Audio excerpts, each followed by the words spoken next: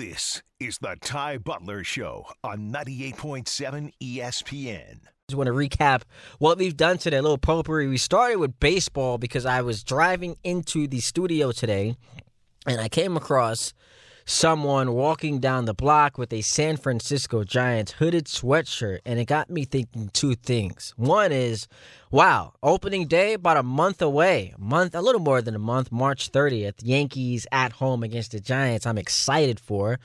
Good to have baseball back in the mix. But number two was, man, how close were we to losing Aaron Judge? I go back to, I'm scrolling through Twitter, and I saw the report surface. Aaron Judge is headed to San Francisco, and I was heartbroken like any other Yankee fan out there. To go from having a guy who, as far as a talent perspective, he's got to win championships, and he's got to do all of those things to become one of the all-time great Yankees. But just from a talent and production standpoint of what he's been so far, we're losing one of the best Yankees I've ever seen off of one of the best seasons we've seen in quite some time, where he wins the MVP and he's hit 62 home runs. We're losing that guy. So amidst all the heartbreak, there was a sound. It was a large thud, and that was the sound of the Yankee championship window officially being closed, because I can't envision this team getting back to a World Series without Judge. If I just saw him have one of the best seasons in MLB history last year and they got swept in the American League Championship Series, how are they possibly getting back there without him? But of course, that report was inaccurate, and back comes Aaron Judge, 9 years, $360, and the 16th captain in franchise history. So now I'm paying attention to the projections. PECOTA gives the Yankees the best odds of making the playoffs, the best record the Yankees will have, about 98-ish wins, according to PECOTA. And Vegas has them with the third best odds to win the championship. So I can dream a little bit. I can dream and dream and dream and then smacked in the face with reality, because this is what us Yankee fans do. We look for the negative. So among the concerns are the bullpen. Who's the closer? Clay Holmes? I guess. If he's the guy that was an all-star last year in the first half of the season, I feel great about it. But if he's anything like that guy we saw in the second half, then it's going to be a long season. That bullpen became a mess in the second half and headed into the playoffs. But with the combination of Wandy and Trevino and Loaisiga and Michael King, Tommy Kahnle's back, Clay Holmes, there should be enough talent there to get it done. You're just hoping that they can all play to the back of those baseball cards. All year long, though, I don't care what happens, us Yankee fans are going to be dealing with much of what we dealt with last year, and that is, are we caring a lot about the regular season? Because we've seen 100 wins, 102 wins, all met with horrifying playoff exits, so we're just looking to how good are we compared to the Astros? It's not about the Yankees winning this division, which they should, or winning 100 games, which they should. It's about how good are we compared to that team in Houston that, yes, did lose Justin Verlander, but is also still very good, talented enough to win another championship. And the Yankees, I don't care who they lose, that Astros team, I don't care who they lose, the Yankees just can't seem to handle them in big spots. We saw it in 17, saw it in 19, and then saw it in last year. The ghost of October's past continue to present themselves at the worst moment, and the Yankees, until they do it, I don't know if I see them beating the Astros. So the Astros, out of respect and out of me being humbled last year, they're the team to beat in the American League until proven otherwise. So we'll see what happens. That Yankee rotation has a high ceiling with Cole, Sevy, Rodon, and Nestor. But also the floor can be pretty low if you're looking at injuries, which Nestor already has with his hamstring. Severino in the last 4 years has started 22 games, and Rodon up until last year had been dealing with a lot of injuries. So look, high ceiling if they all stay healthy. But if it can become a problem if we start to see the injuries mount. Who's your shortstop? Is it IKF? Didn't love that last year. Who's your left fielder? Is it Aaron Hicks? Didn't love that last year. What are you getting from Gleyber Torres? Is he still going to be on the team past the trade deadline? So a lot of question marks headed into the season. But I do think this Yankees team can be special during the regular season, but I'm not going to go as far as to say they're going to win a World Series until I actually see them handle the Houston Astros. Meanwhile, you have the Mets. PECOTA giving them the second best odds to make the playoffs, and they're going to have the second best record according to these projections. Don't call me a hater. I'm just calling it how I see it. After all the noise made last season and it ending with that failure and collapse, I'm in see it to believe it mode. Won 101 games, had the manager of the year. I get it. 10.5 game division lead was blown, and you ended the season winning one playoff game. One playoff game. So this year, you've got a payroll of $364 million. They're tied with the Yankees and the Braves with the third best odds to win the championship. So I've got to see it. The results have to happen. We can talk all you want about the potential of Manny Machado being your third baseman next year. Maybe you go out there and get Shohei. You've got an owner who's richer than God. I hear it. But at some point, you got to start having these tangible results come in the form of winning games, winning playoff series. Because in the last 7 years, you've won 2 playoff games. Not good enough in this New York market, especially with the team going into next year, into this season, I should say, with all the talent. You have Verlander coming off a Cy Young, future Hall of Famer, replacing DeGrom. As far as I'm concerned, you upgraded there. You added Kodai Senga to your rotation, Jose Quintana, so you've got some depth there. Nemo's back, Carrasco's there. I guess one of the question marks has to be, is Edwin Diaz going to be as good as he was last year? Maybe he doesn't need to be that great, but he's still going to be, we saw it in Seattle. He was special. He was electric. So if he can continue to have that bullpen on lock, that spells good things for the Mets. Can Scherzer avoid that letdown that he experienced late last season? Now, I would like to remind you, and that's now back-to-back years where the season didn't end favorably for Scherzer, because you remember in Game 6 of that division series against the Braves, couldn't start because he had arm fatigue. And then last year, he just didn't pitch well late for the Mets. So as he gets older, is he going to get better down the stretch? I still trust and believe in Scherzer, but that is definitely something you are going to have to pay attention to. Didn't really touch on this as much as I wanted to, but the MLB rule changes were needed as baseball has dipped to the third sport in America behind basketball and football. I do love banning the shift. It kind of reminds me of when the NBA implemented that defensive 3 seconds rule in 1990. In baseball, since players aren't being taught and are willing to beat the shift, I think this is what needed to be done, because you need more offense. League-wide batting average was down to 243 last season. 243 was the batting average. What does that mean? Well, it's the lowest since 1968. Balls aren't being put in play. Guys aren't hitting for average and getting on base. There's just not enough action. So how do you correct that? You ban the shift. And during the first 2 months where we saw the shift banned in the minor leagues in the 2022 season, and the lower levels of the minors, we saw the batting average of balls put in play by hitters rise 8 points by left-handed hitters. The batting average on balls in play by left-handed hitters rose by 8 points. So clearly that helped things in the lower levels of the minor leagues. So we're looking forward to seeing what it can do in the majors, because we do need to see more offense. We're seeing it across all sports. People love offense. Like, I get pitching matchups and pitching duels, 1-0. That's not going to entice the younger audience. The pitch clock, to me, no-brainer. So you get 15 seconds if you're a pitcher with no one on, 20 with runners on, plus batters need to be in the box with 8 seconds left on that clock. That's going to be regulated, and I think that's going to lead to a quickened pace of play, because games in the minors were 20 minutes shorter when they instituted the pitch clock. So now you got more balls put in play, more offense. Games are shorter. So as far as I'm concerned, this is a win for baseball. This is a win. You also have pitchers are allowed 2 disengagements per plate appearance without a penalty.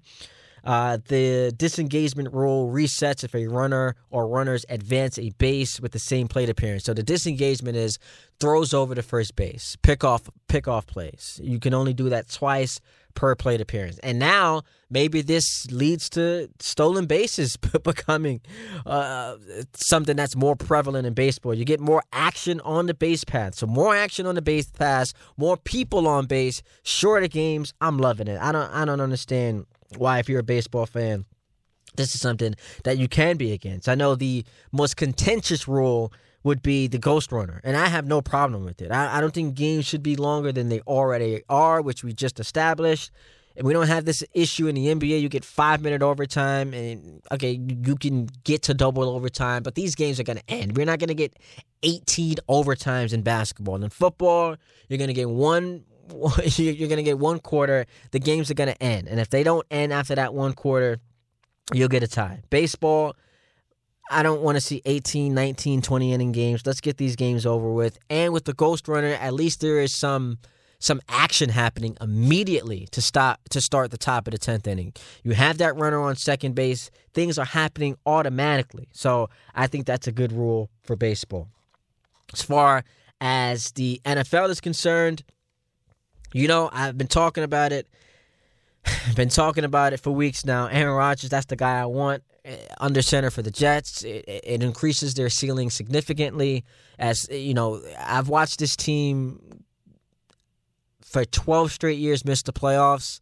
I want to see them get back to, no pun intended, greener pastures. So if this means that Aaron Rodgers has to go into a darkness retreat where he's not getting any sunlight or light to begin with for 4 days, and it's going to lead to him choosing the Jets, I'm all for it. As far as the Giants are concerned, we watched the Super Bowl. You need elite-level quarterback play in order to contend for championships, and the Giants have that in their division with Jalen Hurts. We just saw him put up 35 points. It wasn't good enough to win the Super Bowl, but he did enough for his team to win. You would love to have the fumble return for a touchdown back. They win the game if that doesn't happen, in my opinion. But Jalen Hurts has established himself as one of those upper echelon quarterbacks in the NFL. You have that in your division. The Cowboys, that's a team that's not going anywhere. You haven't beaten them since Dak's rookie season in 2016. So if you're the Giants, look, I'm all for signing Daniel Jones, but know that you're marrying a guy who you think can give you that elite level quarterback play once you supplement it with weapons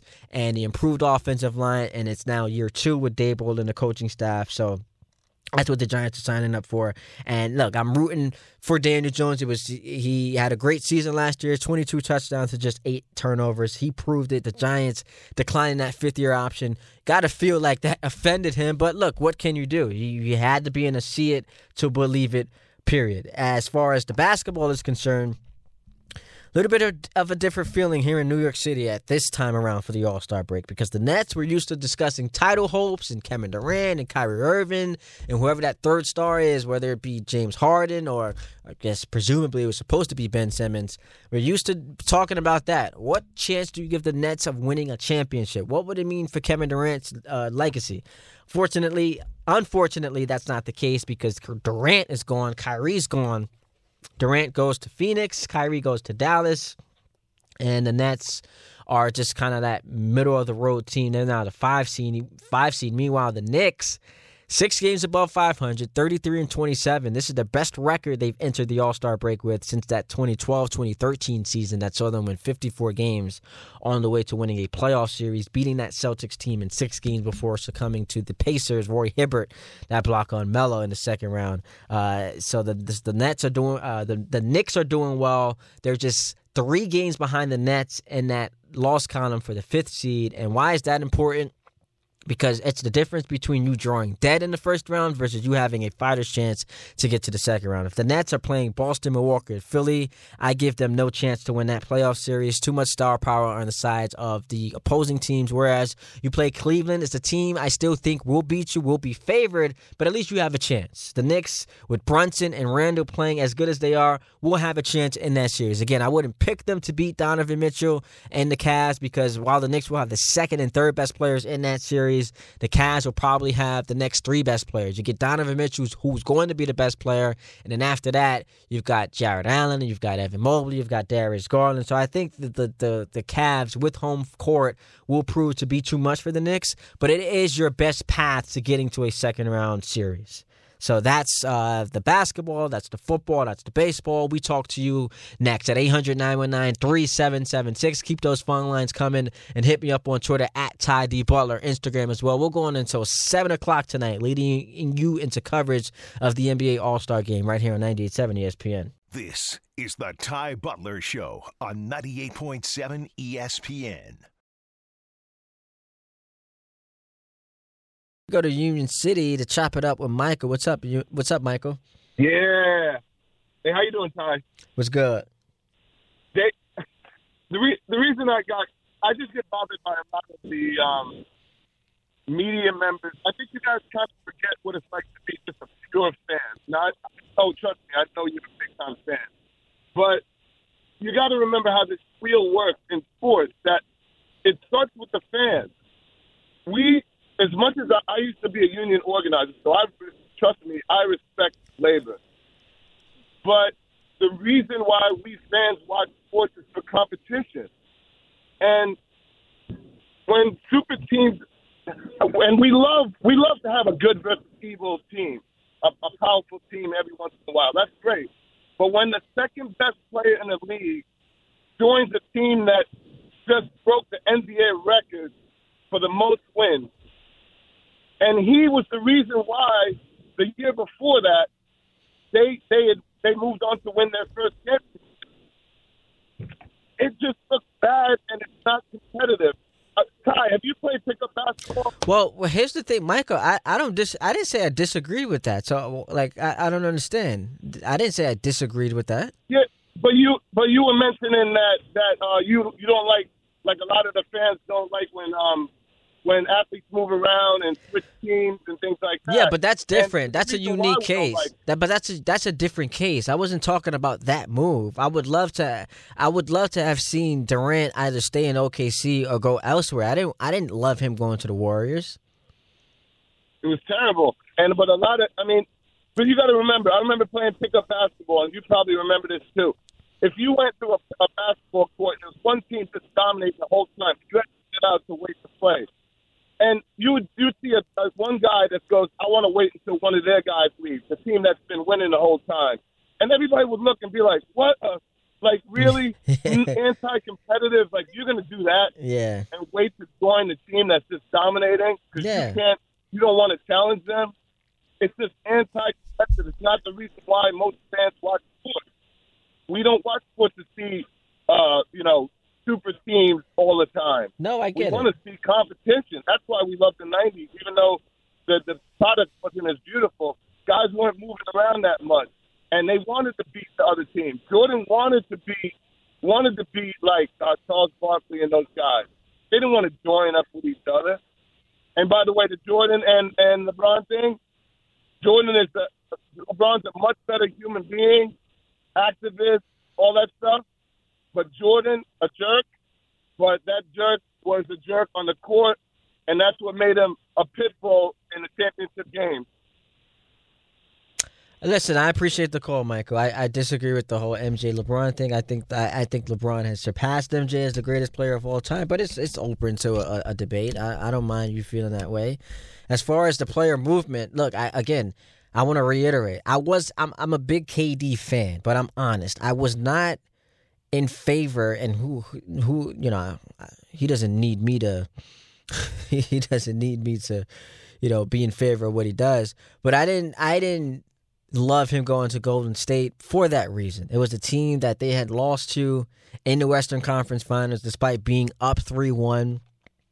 They had that not just 3-1 lead, but you had a pivotal Game 6 on your home floor, and Klay Thompson just went off. But the Thunder blew that series, and then he went to the Warriors, and he felt like he needed to win championships and never got the credit he felt like he deserved. Now, I don't agree with the folks who try to take away the credit because he was the best player on those Warriors teams, and he was the Finals MVP, and he hit the two biggest shots in both those runs in 2017 and 2018. And then we saw once he got hurt in 2019, they lost. But I didn't necessarily love him going there. But as far as player movement, I can't say that it's bad for the league. I get if you're a fan of a team and you are a victim of the star player leaving your team, like I understand how that can hurt. But if you are a star of a team who, like if you're a Heat fan and you go from being one of the worst teams in basketball to a playoff team, and then a couple years later you get LeBron and Chris Bosh, are you telling me that you're not happy about that? If you're a Nets fan and you're kind of hovering around being mediocre, you got D'Angelo Russell and Spencer Dinwiddie and all these young guys, then you add Durant and Irving. In the moment, I know it hasn't aged well, but in the moment, you're telling me you're not happy about that? Let's go to Jersey Shore to talk to Tyler. What's up, Tyler? Hey, Ty, what's going on? What's going on, man? How you doing? From one Tyler to another. Yes. what's up? Nothing. I'm actually Tyreek. I'm not Ty. My more. brother is Tyler. I'm Tyreek. Ty is short for Oh, my Tyreek. gosh, really? Yeah, short for Tyreek. He But actually doesn't spell it the same way to me. no, he doesn't, because you spell your name with a silent E at the end, which we got a question. Yeah. But, to each their That's own. my mother. She had to make me a little bougie. To each their own. What's up, man? What you got for me? Nothing. But I couldn't disagree with everything what that guy was saying.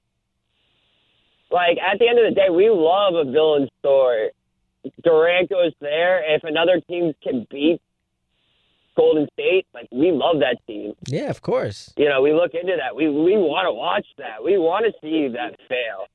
We wanted to see Brooklyn fail. Yeah, I agree with that. Sorry about that. No, go ahead. I say I agree with that. Like, the villain stories, I think, are great for sports. When you have the Astros become the villain in baseball, I thought that was great for baseball. The Patriots in the NFL, we'll see what happens now that they no longer exist. But, in the NBA with the Warriors and the Big Three in Miami, like the villain teams, I think are incredible for the sports. I am completely with you on everything. And then the guy saying LeBron's a better person than Michael Jordan, that's a very subjective thing. Like, yeah, we definitely know LeBron started the school, but then the thing with the police officer. So, I don't know about that one. But the one thing I do want to discuss is the Jets quarterback situation.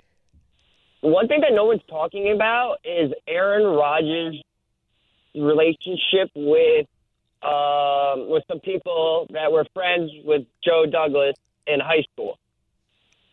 And I think that's going to play a very important role in Rodgers coming to the Jets. I hope so. I really do hope so. Because if you know the person I'm talking about, he likes to do pizza reviews.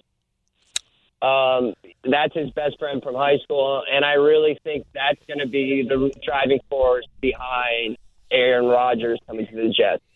Well, listen, I appreciate the call, Tyler. Whatever the driving force is, just make it happen. That's what I'm rooting for. 800-919-3776. We'll get back to your phone calls when we return. Got 30 minutes left in the show, so line up the phone lines. Hit us up on Twitter, Ty D. Butler, Instagram as well. We're going until 7 o'clock right here on 98.7 ESPN. This is the Ty Butler Show on 98.7 ESPN.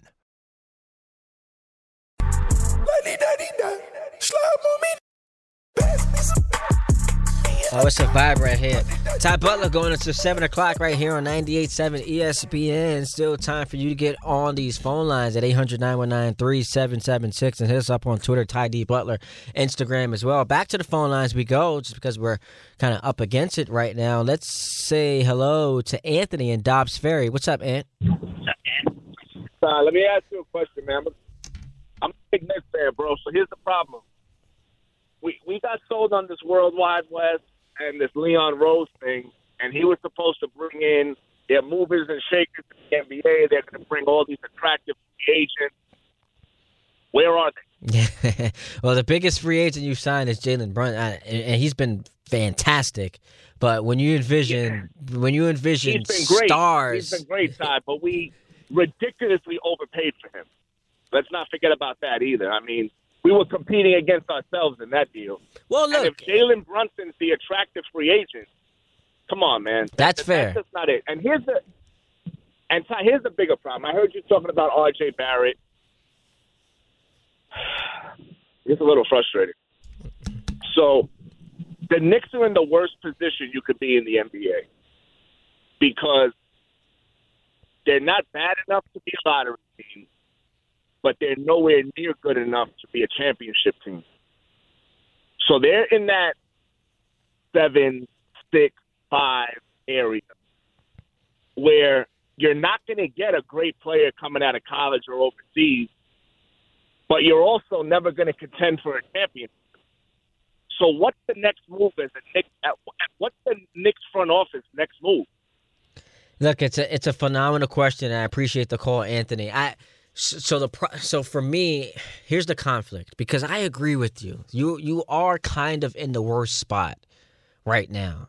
No one thinks you're winning a championship, but you're not bad enough to end up in a lottery to draft a Giannis or a Luka or a Jokic, right? Like that transcendent, game-changing talent that will 3-4 years from now have you right in contention, assuming you're able to build around them, like the guys I mentioned in Dallas and in Denver and in Milwaukee. So but why I'm conflicted is because I do want to give them credit for, at the beginning of the season, being expected per Vegas to be around 38.5 wins, and at the All-Star break, you're at 33-27. So you're having your best season since that 2012 season. So I want to give you credit for that. I don't want this to be just doom and gloom, because we should celebrate the fact that in about 2 hours, we're going to be watching Julius Randle in an All-Star game for the second time in 3 years. I do want to celebrate the fact that you can say they overpaid for Brunson, and in real time when it happened, I said the same thing. You can head to my Twitter, Ty D. Butler. I'm not hiding from it. I said, what are the Knicks doing with this Brunson thing? Because I didn't see him becoming this. So at the time, it was an overpay. But right now, it looks like a bargain.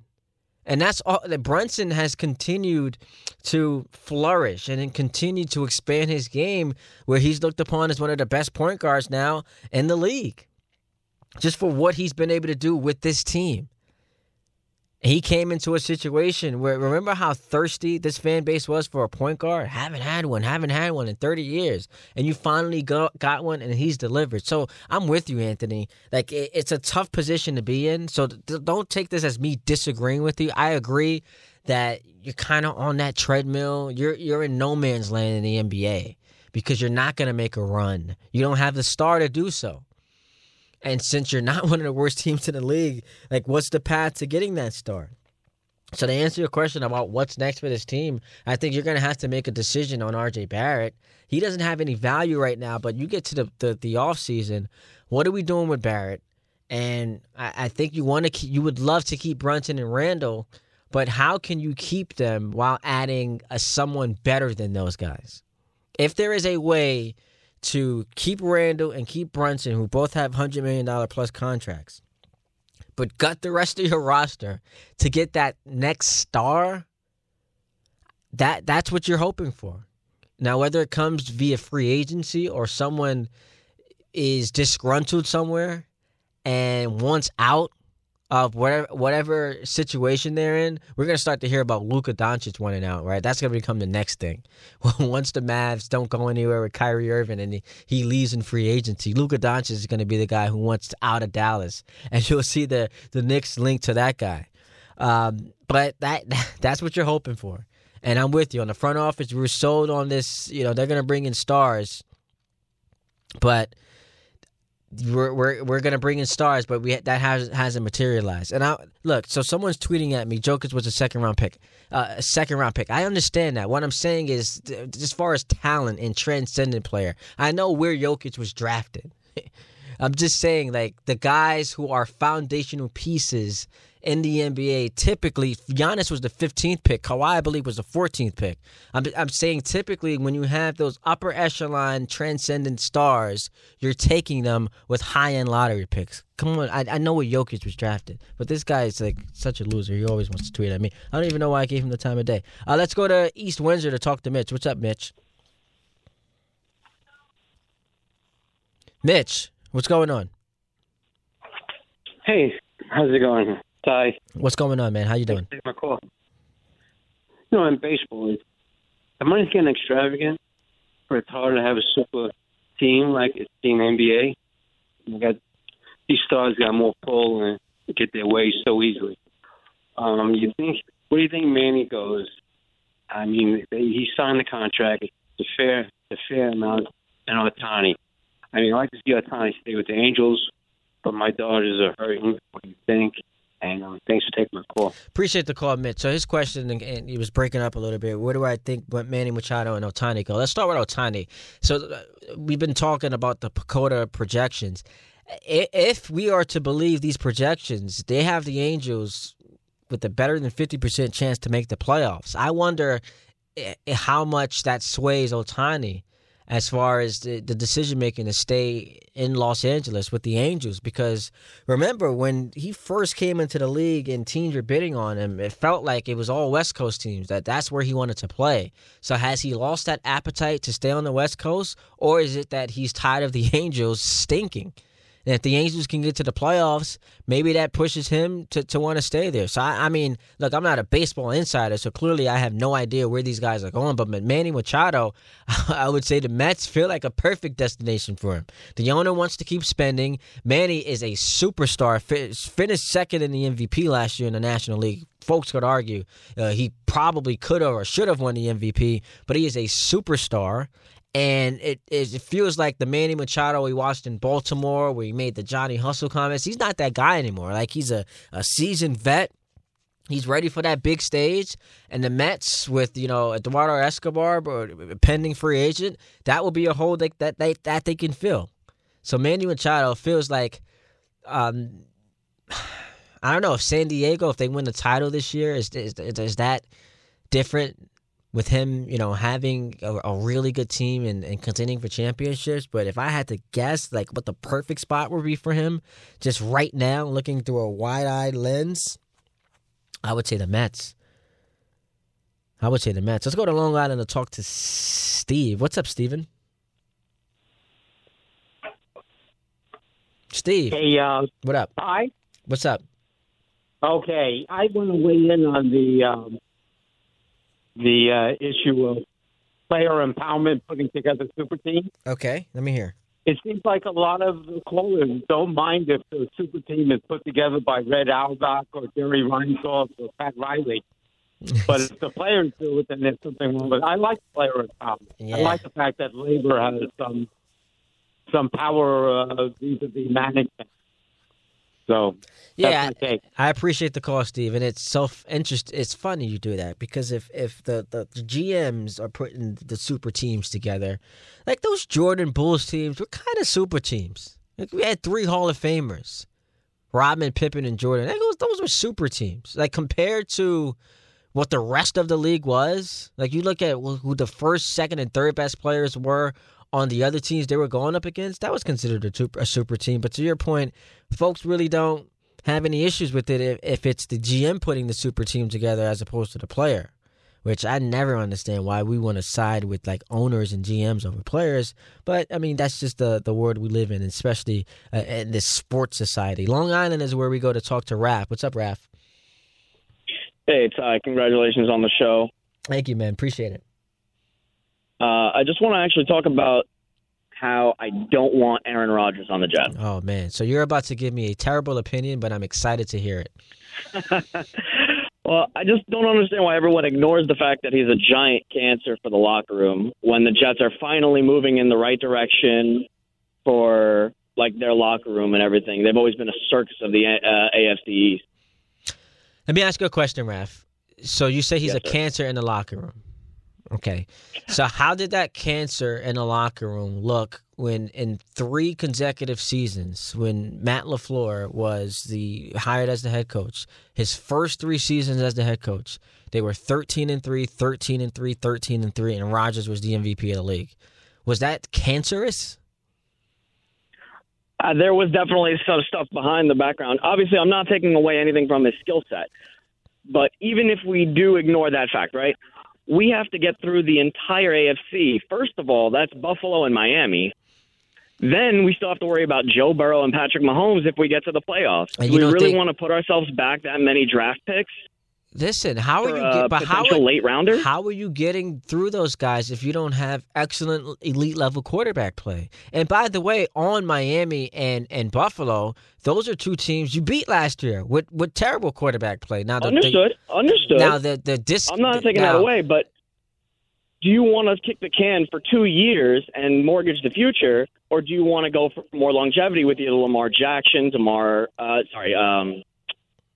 Derek Carr and Jimmy Carr. Garoppolo. Here's the thing, Raph. We've been trying to build for the future for decades, and it just hasn't worked out. So now when you have a chance to acquire Hall of Fame talent, and look, is it ideal that he's 39? Of course not. Is it ideal, what we hear about some of the misgivings, some of the misfortunes there in Green Bay? Of course not. Is it ideal for him to be taking this long to make his decision because you kind of want to put your team together? Of course not. But all I'm saying is, you talk about Mahomes and Burrow and Josh Allen and Lamar Jackson, Justin Herbert. The only way to beat those guys is if you have a quarterback who's good enough or as good as those guys. That's the only way to beat those guys. You're not doing that with Derek Carr. You're not doing that with Jimmy Garoppolo. So we can talk all we want about building for the future. The future is now, because these young kids you have on the roster 2-3 years from now are going to have to get paid. Understood. Thanks for taking the call, Ty. I appreciate it. Love it. 800-919-3776. Before we get to a break, let me squeeze one more in as we head to New Jersey to talk to Jeff. What's up, Jeff? Hey, how are you? Thanks for taking the call. Appreciate you making it, man. Talk to me. Yeah, on the same note, kind of, right? Aaron Rodgers, Super Bowl champ, MVP, right? He's done it all. He's 39, I think you just said. Yes, sir. Does he want to play in the New York media? I mean, it remains to be seen. It's hard for any of us to answer that question. None of us can get into the mind of Aaron Rodgers. You know what I mean? Why would you want to be in New York and be under that light if you're him? If you're Aaron Rodgers, and I appreciate the call, and you need to be sold on playing in New York, here is the pitch that I will make to him. You've got a chance to erase all of your quote-unquote sins with the Packers. All it would take is you winning one with the Jets. No one's going to focus on you being 11-10 overall in your postseason career with the Packers and having one quote-unquote disappointing championship, because a guy of your talent should have more, especially with all the number one seeds.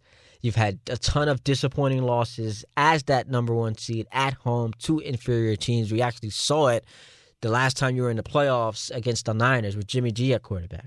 People are going to forget about all of that, the COVID stuff, the missing the playoffs last year when all you needed to do was beat the Lions to get in. Doing this with the Jets in a conference with Patrick Mahomes would do wonders for your legacy.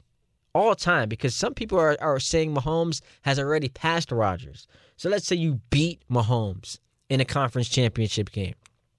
And let's just say it's in Arrowhead. Then you go on to win the Super Bowl. That is going to do wonders for your legacy. If you care about legacy. If that is what the number one priority is for you as a 39-year-old quarterback on your way out.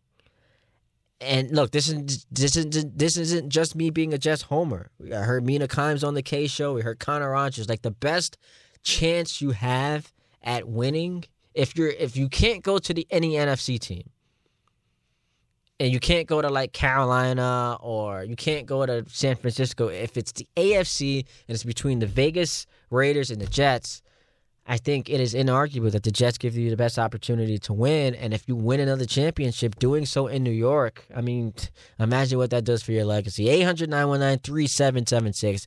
We wrap with your phone calls when we get back right here on 98.7 ESPN. This is the Ty Butler Show on 98.7 ESPN. Promo, DiPietro and Rothenberg, you can hear every morning on these airwaves from 6 to 10 a.m. Monday through Friday. Say this is Jalen Brunson's team. No, it's not. It's not Jalen Brunson's team. We can't say that through 60 games. Come on. Randall averaging more points, more rebounds, right there in player efficiency, is an all-star, and the Kia NBA MVP ladder has him 7th. This is not Jalen Brunson's team. You can love him more in crunch time. You feel more comfortable with him. You like him more as a player. This is not Jalen Brunson's team. Also on Twitter, at Ty D. Butler, just got a tweet from at M_fresh. What about Jordan's first repeat? He was with 3 Hall of Famers, ? I love how LeBron apologists love bringing up that team and not the first ones. You calling me a LeBron apologist? No one who knows me would ever consider me to be a LeBron apologist. Just because I think he's the greatest player of all time doesn't make me an apologist. You can follow me and listen to me. I've often been critical of LeBron. I've often been critical of LeBron. I'm not an apologist because I think he's the greatest player of all time. We can have a conversation. We can have a debate. I was talking about MJ's team that he played on with the 3 Hall of Famers. And I said that it was a super team. That's not me ignoring the first team. I never took credit away from Michael for the championships he won. So that's just a bad job by you. Let's go to Forest Hills. We talked to Merv. What's up, Merv? Hi, man. I listen to you from Han and Humpty Days, man. There is one thing. I'm sick of people jumping all over the Knicks talking about they're not here at the bottom. What World Wide West and the Knicks have done in the past 2 years, make the first round of the playoffs, they barely missed last year. The rebuild, the competitive rebuild that they just pulled in front of our eyes, hoarding picks, being in a position to strike, and still getting experience for our young puppies. No one can say that. And remember where you heard it first. I'm telling you, they're going after Karl Anthony Towns in June. I will pull you back. God, put some respect on the Knicks name, man. I remember you from when you were little. Put some respect on the name. Thank you. Appreciate the call, Merv. I don't know how I'm disrespecting the Knicks. I felt like all show I've been giving them credit. And in the phone call you're referring to, I started by saying I'm conflicted because I was a Knicks fan who was down on them. And I said, I don't want to be down on them because they're playing pretty well right now and they can get to as high as 5. I was very fair about the Knicks. Now, it's so funny when people say things. It's like you want to whisper it or you want to say it quickly just so that the person doesn't catch it. When you say the Knicks barely missed out on the playoffs last year, you do realize that there are 10 seeds in the Eastern Conference. You didn't make the play-in game. That's not barely missing out on the playoffs. You were 6 games worse than Charlotte. So don't sit here and say you barely missed out on the playoffs last year. Like, now you're being disingenuous. I can listen to you talk about how, the culture is different and, bringing Jalen Brunson here is a different energy. You can say all of that. Don't sit here and try to throw it, or they barely missed the playoff. 10 seeds deep per conference. They were 8 games under 500 after being the 4 seed the year before. Stop it. Stop it. You're embarrassing yourself. But again, I have not disrespected the Knicks at all. I think I've been... Jolie, you think I've been unfair to the Knicks today? I don't think you're unfair. I think you're where a lot of Knicks fans are, conflicted as to where this team is, just again because of how inconsistent they've been throughout this year. Yeah, and that's the thing too. And if you're someone who is a skeptic, like if you're a Knicks fan, or even if you're not a Knicks fan and you're a skeptic about this current regime, when you were sold on them bringing stars in here, you really haven't seen that come to fruition.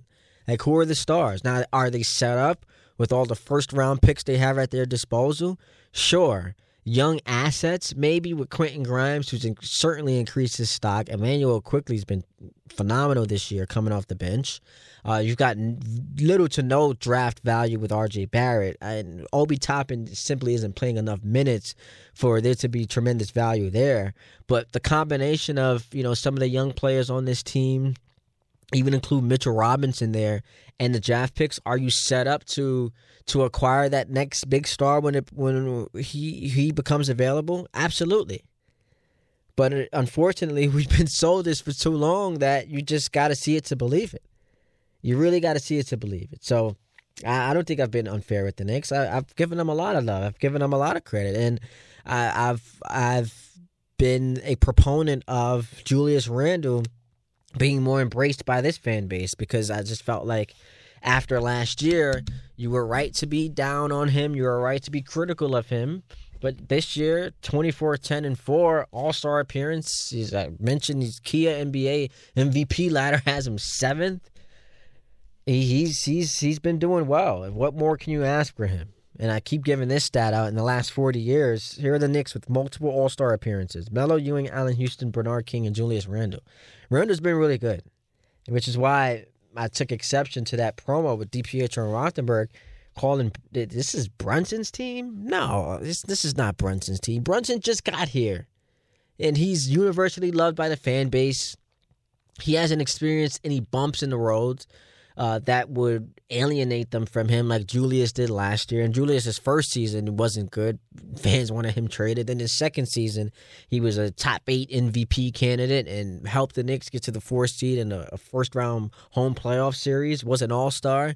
And now he's back to being an all-star. So I think because of the time he's put in with this team, and because I think even this year he's been their best player, this is still Julius Randle's team. Brunson is a guy you trust more in crunch time. Brunson is a guy you want the ball in his hands. He is a floor general. He's the point guard. You want to see him set the tone and play with tempo and poise and set guys up. Now, this is still Julius Randle's team. Let's not get carried away. I'm looking forward to being back on Tuesday night, 7 to 10, filling in for Dan Grasser.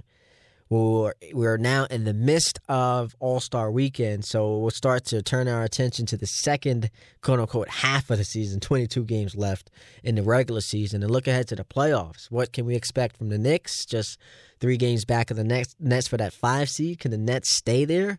Make some noise in the first round? How funny would that be if the Nets win the playoff series and KD and Kyrie on their respective teams get bounced early in the playoffs? I know Nets fans are rooting for that, but we're getting closer to the start of baseball season.